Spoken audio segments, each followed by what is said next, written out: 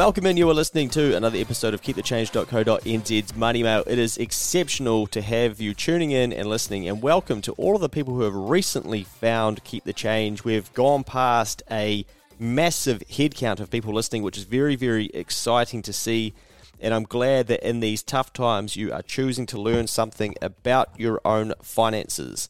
Now, if you've been listening to the podcast that Mikey and I put together, you'll notice that we put together a couple of podcasts around winning Lotto.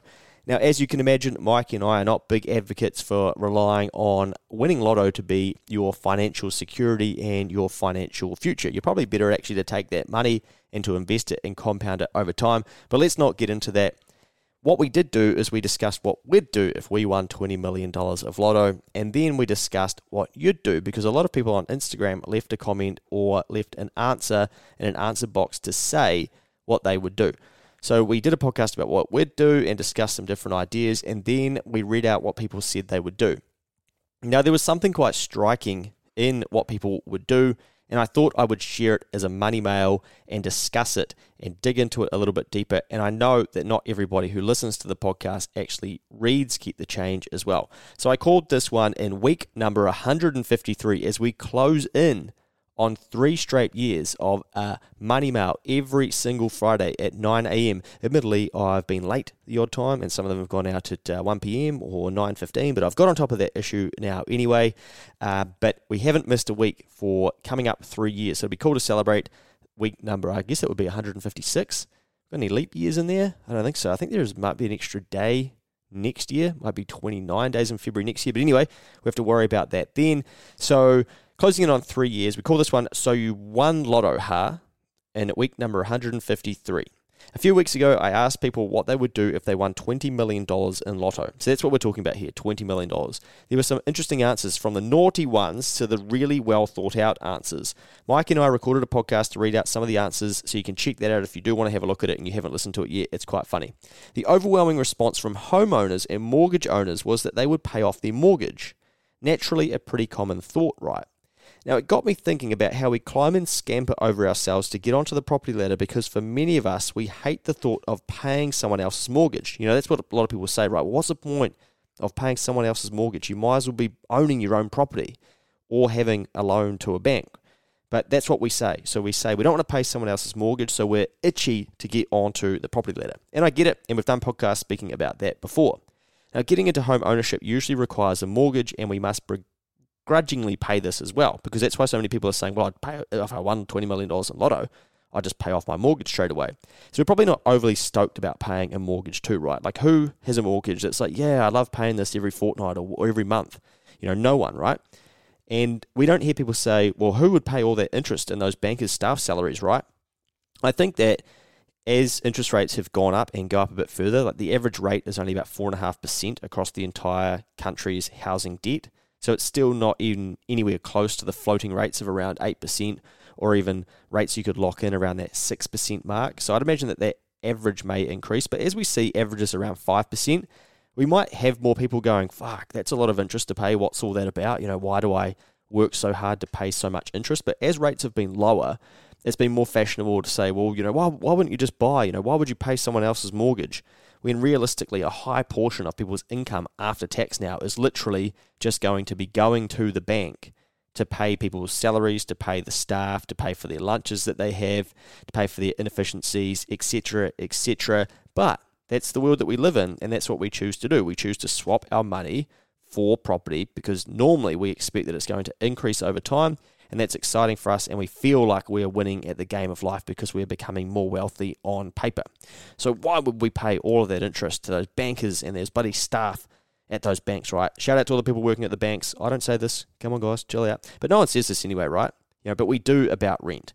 Yet if we were to be given a large stack of money, the first thing our brains tell us is we should pay off our mortgage. Well, maybe this is due to a guaranteed return on paying off debt. I was trying to work out why do people say this? Why do they say that's the first thing they would want to do? They're so excited to buy a home, but they need a mortgage to do that. But if they got given a lot of money, they're like, I'll pay off my mortgage. It just seems weird. So I don't know. Is it because people want a guaranteed return on paying off their debt? Is it the trap that we feel by the regular repayment? Or is it really the goal of being mortgage free? I assume for each person it's going to be different, but I'd imagine that a lot of people, their goal in life is to be mortgage-free and to get the bank off the back. And I've spoken to someone as recent as last week, and they paid off their mortgage, and they said to me, fuck, you won't believe what the feeling was like to make that final payment and say, hey, look, we're mortgage-free, get your security off our property, we don't owe you shit to the bank. So it is a pretty big goal for people, right? So I think that's what a lot of people are doing. They are going through life trying to pay down their mortgage, and if they were to receive a large sum of money, instantly they're like, great, let's pay it down. But with $20 million sitting in the bank, surely things would change. And that's realistically what this lesson is about. So we could quite simply offset our mortgage so that we don't pay any interest on our mortgage, and then use the interest income after tax from the remaining money to meet our mortgage repayments.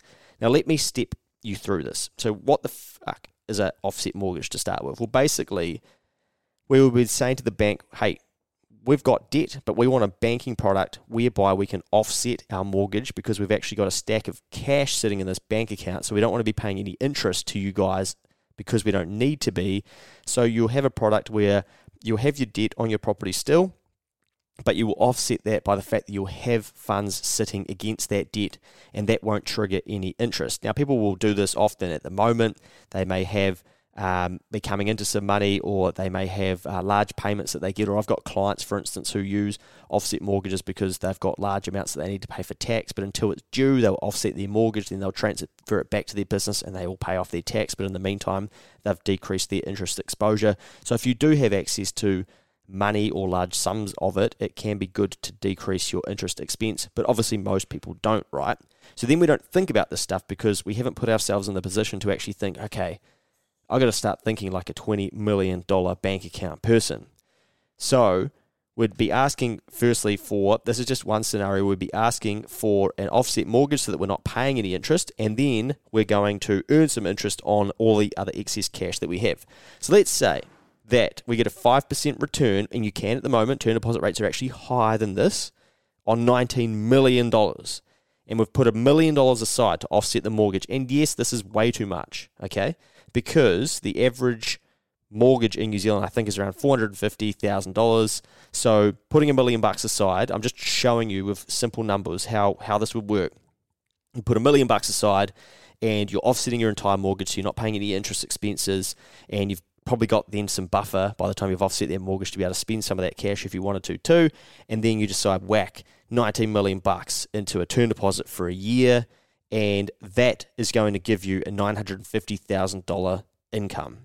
Well, welcome to the top tax bracket, because you'll be taxed 39% on the income above $180,000. So think about that. If you had $19 million in the bank and you got a 5% return and a term deposit on it, prior to tax, it's $950K of income.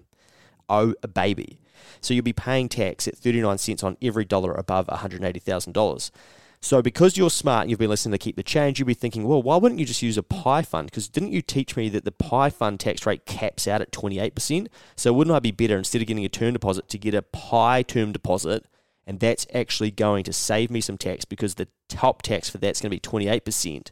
So I'm only going to pay $266,000 of tax on my $950,000 income, aren't I? And that's going to leave me with $684,000. So you're going to save quite a bit of tax by using a PI term deposit rather than a normal term deposit. And that's the sort of advice that I'd imagine a financial advisor or the Lotto financial advisors would give you.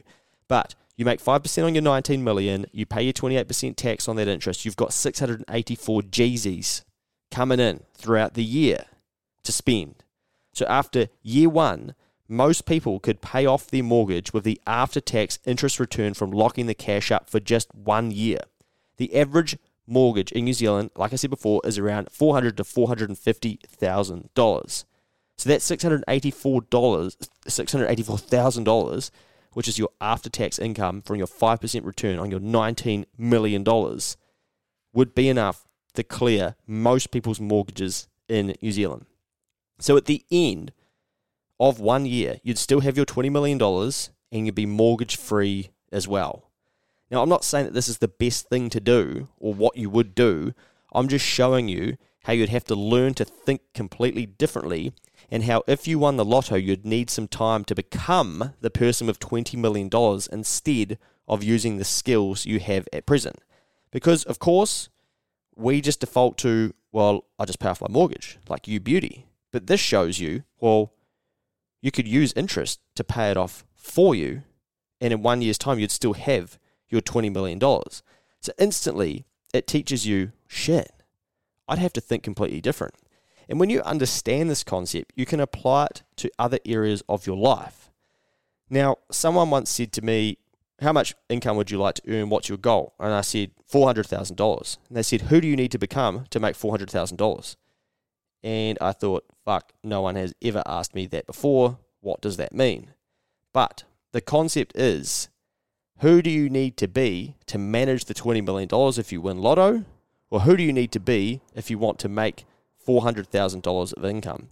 So for all of us, with the goals that we're looking to get to, we've got to think about becoming a different person from who we are today. Otherwise, it's not going to work. Now, plot twist. Well, actually, firstly, remember as well, because I know that people will be like, yeah, but property just keeps going up in value, and so, you might as well just pay it off and just be done with it, and you can go and get some more and stuff. Future governments, of course, are going to inflate away debt by printing more and more money. Well, that's what we've seen in history, so you'd assume that's going to keep going, but you just never know. Maybe we get to the end of that cycle, but you would think that your property is going to become worth more and more, so you might want to hold on to it, or you probably end up selling it and going and getting an even bigger property as well. But remember that future governments are going to inflate away debt by printing more and more money, and in 20 years' time, houses will most likely be worth more than they are today. Now, plot twist that we're getting to, you're not actually going to win $20 million in Lotto, right? So, yes, I know, I suck, boo-hoo, sorry, but let's stop daydreaming and let's think a little bit differently. So for most of us, we won't get to learn these skills as we'll never have $20 million, or we won't have it liquid in our life. But it is fun to think about, right? And everybody loves to dream about winning Lotto and what they'd do. But this is a good example of how, if you actually did, you'd want to learn how do you become a different person. Now, you wouldn't be able to go and ask for advice from most people because they wouldn't be used to managing $20 million. So you'd want to be trying to get information from people that have $20 million. And that's where you can see that concept around be careful the people you surround yourself with, and go and surround yourself with people that are further down the path than you, so you can start to see what they do, like how have they become that person, and you can see who you need to become if that is what you'd like to do. And it could be in sports, for instance. Maybe you want to be really good at sport. You want to go and model what somebody's already doing in that space to ensure that you could get closer to your goals that that person is already achieving. But if we come back to our mortgage piece, why not aim to pay your mortgage off faster than you currently are? Have you used a mortgage calculator to see what an extra repayment does to the lifetime of your loan? Now, I do this all the time. I jump onto the ASB loan calculator online, and I don't even have a mortgage. And I just look at it because I just think, wow, this is amazing to see the value of repaying money. So I use the example that you've got a $500,000 loan at an average rate of 4.5% over 30 years. So I've tried to average it out and think, okay, what would an average rate be for 3 decades? And that gets you through the swings of up and down, right? Now, many Kiwis have a spare room in their house. If they had a boarder and made an extra $400 in payments per fortnight, they'd shave 11 years, 7 months off their mortgage. 11 years and 7 months off of your mortgage if you could pay $400 extra per fortnight. If they had a side hustle and made an extra $200 in payments per month, they'd shave 4 years, 2 months off of their mortgage. So nearly 5 years. That's $200 per month. If they found a way to make $1,000 extra per month, remember, we can't forget tax as well, so it's after tax, and use that for payments, so basically 12 grand a year, they'd shave 13 years and 1 month off their mortgage.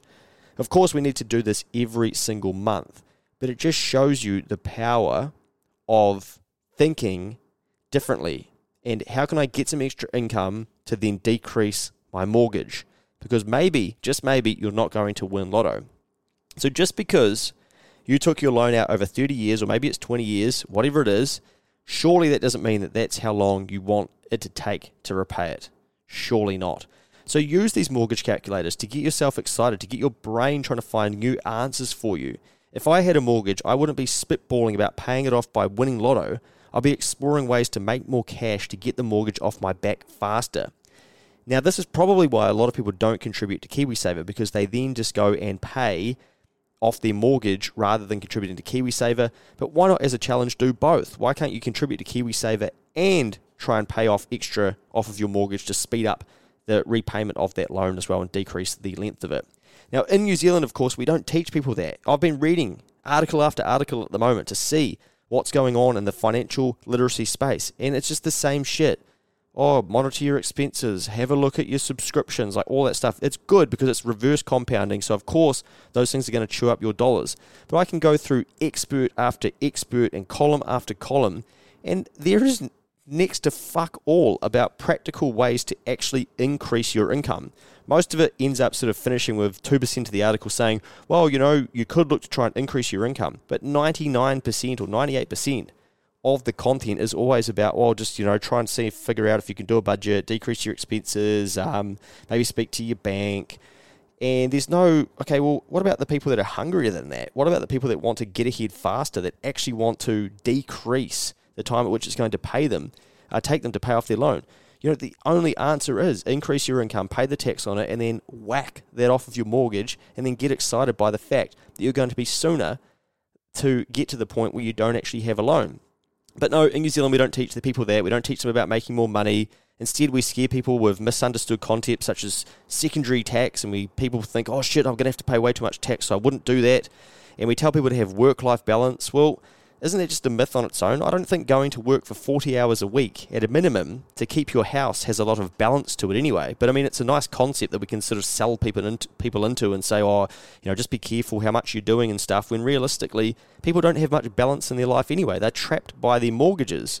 We don't talk in those terms because it's way too scary and way too confronting, and people wouldn't like that. So we've got to get real at some stage and go, well, actually, what's the reality of me paying off my mortgage? How am I going to do that? Am I going to wait to win Lotto, or am I going to figure out ways that I can increase my income to get after it? And we've all got that in us. Like, I've given 3 different examples here, and most Kiwis, like a lot of Kiwis, have an extra room. And if they could get a boarder in, they could easily increase their income and then start to pay off their mortgage faster if they chose to. But of course, we only do these things when we want it bad enough. Now, once again, like last week, focus on what you can control. And that's a big theme at the moment. And it's always a theme of these Keep the Change podcasts, is you're more likely to control your own income and mortgage repayments than hoping for a win from the bloody Lotto. Now, if you did, should be a bonus, but you want to make sure that you get some really good advice. Reminder, at the end of this month, I'm sitting down to record a webinar with James Blair from Lighthouse Financial to ask about all things financial planning. There are 700 people registered already. You can register too if you'd like to. See the recent money mails, and there's a link in there if you can't find it, sing out. You're one of over 7,250 recipients. Please put something on your social media if you want to help this get in front of even more people. That would mean a lot to me. Did you know?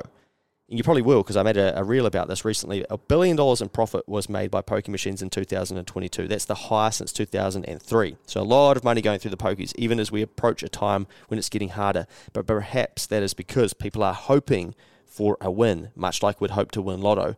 We're trying to get our hope by playing these machines to see if we can get the jackpot, etc., to give us that excitement, because it's getting tougher out there. And this $1 billion in profit doesn't even include the casino pokies, so it would be a lot higher in this country. Now, a percentage of this money ends up back in the community via grants. So you can say that pokies are disgusting and all that sort of stuff, and that's, you could be right. And I'm not here to say what is right or what isn't right, but when you drive around this country and you look at netball courts that have amazing asphalt, when you look at the uniforms that young people get to wear, when you look at all sorts of different things just around every single community, you have to understand that a lot, well, not a lot, but some of it, a high amount of it that you would have no idea about, is actually funded via the grants coming through those pokies. So, yep, we could ban it. We could say we shouldn't be able to do that. But, you would find that a lot of sporting organisations and stuff would be then clambering for different ways to try and find income streams. And maybe that's just the reset that we need, but that is not my role, that is not my job. But we'll often read things about how, there is, the poker's really bad and stuff, and yes, no doubt cause a lot of harm. However, the way that the system as such in that space is set up, is that a large portion of that, well, I wouldn't even call it large, to be honest, ends up back in the community in some way, shape or form. But of course, on the way through, they get to charge operational type fees and different things like that and to run them and stuff. So a big portion of it doesn't end up going back into grants, but some of it does get used for grants. And that's the same thing with Lotto as well, and the same thing with the TAB and people betting on racing and sport. That then goes back to run through the TAB and keep that business going, and then the profits then go back into the different sports. So that is sort of how gambling is set up in New Zealand. But that's a pretty big amount, $1 billion through the pokies in the 2022 financial year, calendar year. It'll be very interesting to see what goes through in 2023 as disposable income squeezes up. It's been good to tune in with you yet again, week number 153. I hope you are looking after yourself in these crazy times out there. We'll see you in another episode of Keep the Change Money Mail.